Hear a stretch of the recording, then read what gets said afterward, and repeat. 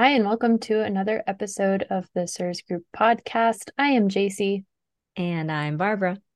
and today we are going through phase 4 of the Shoemaker Protocol. We've been doing this series, so we did phase 1, phase 2, phase 3. Go check out those episodes. Today we are talking about metabolism repair, and this is 3 steps: detox, balance hormones, and balance electrolytes. Good times. And this is another, if you watched our last episode, we talked a little bit about the CIRS protocol being kind of like a Gantt chart and things can kind of happen simultaneously. This is a good example. This phase is a good example of things that can kind of happen a little bit at the same time of other things. I know that I've definitely touched on all three of these throughout my CIRS protocol, maybe even before I started officially the protocol as well. How about you? Yeah, I would say the big caveat there is detox, because Mm. detox is just fascinating to talk about in the context of CIRS, because you would think, well, my body is overburdened with all of these toxins, let me get rid of them. But wait, if you have CIRS, it means that your detox systems aren't working correctly. So if you start a detox, like generic detox protocol, I'm not talking about the biotoxin binders, which are really specific to CIRS. I'm talking about like charcoal and clay and antifungals and antiparasitics. It can actually put pressure on a system that's broken. It's kind of like trying to ride a bike with broken wheel. It's just not going to be a comfortable experience for anyone. So some people, if you do start the detox steps before you do CIRS treatment and you have a really negative reaction to that, that could be one more indicator that you do have CIRS.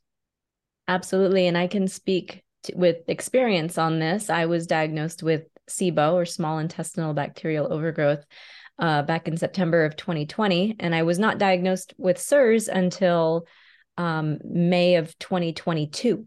So that was over a year of thinking I just had SIBO and that was the problem. And so I did do a couple rounds of antibiotics, both the conventional and the herbal, trying to eradicate that out of my system. Guess what? Didn't work. And so I have a lot higher hopes of this, of possibly doing those same antibiotics later, or there's another way of killing SIBO called the elemental diet. I may need to do one of those three options, but I will do them again later on after CIRS is fully eradicated from my system so that when I actually do that detox process, my body can fully recover and actually, keep it into place rather than let it overgrow again.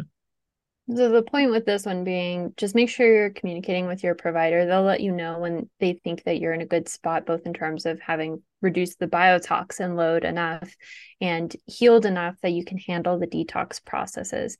Another detox type thing that I didn't mention when I was talking about the charcoal and clay and anti-parasitics, antifungals. Another thing you can do here is liver support. So if you are having liver type symptoms, or like just not efficient detox type symptoms, this would also be the place for that. And then, so after a set amount of time that your practitioner will let you know, you could then move on to a focused effort on balancing your hormones. And usually the things that are low in people with CIRS is testosterone and DHEA, which are both certainly low in me. How about you, JC?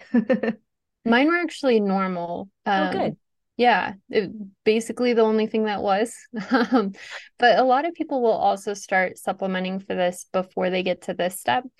So I think for you, you started it with your foundational steps. You started it with your lipid replacement. So you started supplementing with DHEA, if I remember correctly. I'm just going to share your treatment plan with everyone. Yeah, go for it. That's totally fine. Yeah, that is completely accurate, first of all. And I did notice an improvement of my DHEA and testosterone levels as a result of the supplementation, even before I had passed the VCS test, in fact. So that was definitely useful. And that did matter to me, especially at the time, because I was able to work out. I was still in the gym and lifting weights, and I had not really grown much muscle, even though I was going pretty consistently for about a year at that point. So I'm glad that I felt good enough to go to the gym. Not everyone does when they have CIRS, but I was not seeing the results that I wanted. And of course, my body was busy doing other things, and also my hormones were out of whack. So yeah, that was one of the reasons that me and my practitioner decided DHEA made sense for me to take from the beginning.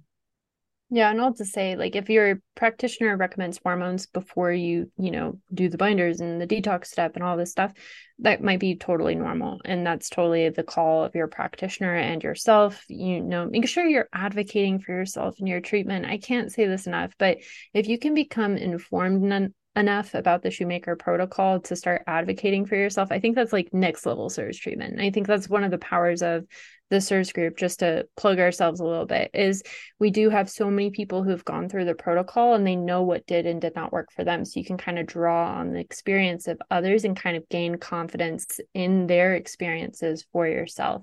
So if you feel like DHEA is something that might help you because your testosterone is low now, it's something you could mention to your provider because you are informed and you are listening to our podcast. So gold stars for you.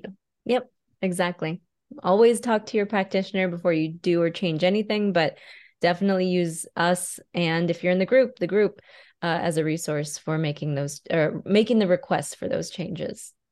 Yeah, or even just knowing it's something you can talk to them about. Yeah, yeah. 100%. Perfect. And the next step is balancing electrolytes. So again, this is something you may and probably did start way before you get to this step. I know I've been taking multi-mins for a very long time now. Probably started that with my foundational steps. Personally, I had a lot of like vertigo, POTS, like very lightheaded when I stood up kind of symptoms with my CIRS. Hot showers were scary for me for a while because I would just become so lightheaded in the shower. I jokingly say in our CIRS group calls that if you might have CIRS if you've ever taken a sit down shower. And it feels so accurate because not only do you have like the mood and the emotional stuff, but it's like actually difficult to stand up in hot water and not feel like you're about to pass out. And I know for me personally, the electrolyte supplementation has really helped me kind of just level set and not feel like I'm going to pass out every time I stand up. Yeah. And for me, this manifested more in like muscle cramps and then yes, some lightheadedness in general. But I mean that started back when I started carnivore. I know a lot of people who are carnivore or keto take electrolytes regularly. And that is not necessarily indicative that you have CIRS, but it is something where once you remove the carbs, you've removed that band-aid that maybe you didn't notice you were so off in your electrolytes before. And so some people may actually see a spike in these symptoms, these electrolyte imbalance symptoms, when they do go carnivore. And that doesn't make sense because you're doing something healthy for your body. That's still true. But you've now removed that, like I said, that band-aid over the electrolyte issue. And you probably have to take it all the time or every day. So yeah, that's Yeah, I think I don't know where else I was going with if you're that. being super specific about salt intake, either saying like I can't eat any salt or I need to eat a bucket of salt a day, that's me by the way. I think that at that point it's like, okay, there's something going on here. My body should be able to balance this on its own. And Yeah. we're talking about like lightheadedness and stuff like that, but I would say the number one symptom we see for this specifically, and the blood marker is ADH and osmolality. If you're interested in knowing what this is associated with, it's peeing in the middle of the night. It's getting up in the middle of the night to pee. It's frequent thirst, frequent urination, anything to do with the balance of electrolytes and fluid in your body.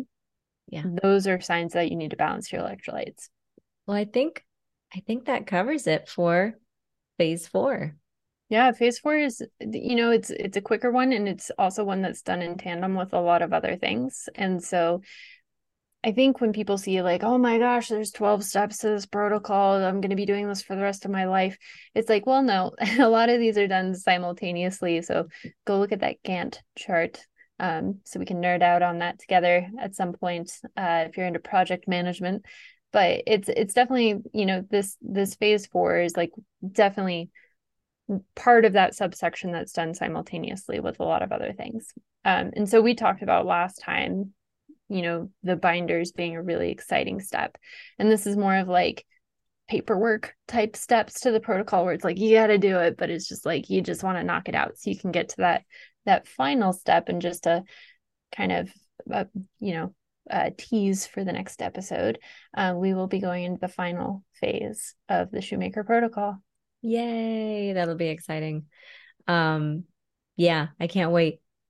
It's good stuff. But that was a perfect analogy though, by the way, the admin. This is the admin phase. Because yeah, like I'm just like, oh, fish oil pill. Like, well, I know fish oil is part of the lipid replacement, but in my mind, it's the fish oil, the DHEA and the electrolytes are my like, well, this is my daily thing that I take, no matter what else is going on. That's how I start my day. So yeah, it's a good one. Absolutely. Well, if you're looking for more resources and support on your CIRS journey, you can join us over at thecirsgroup.com. If you like the information we shared today, go ahead and like, rate, subscribe, comment, do all the things. We always appreciate it. And we will see you in the next episode. See you then.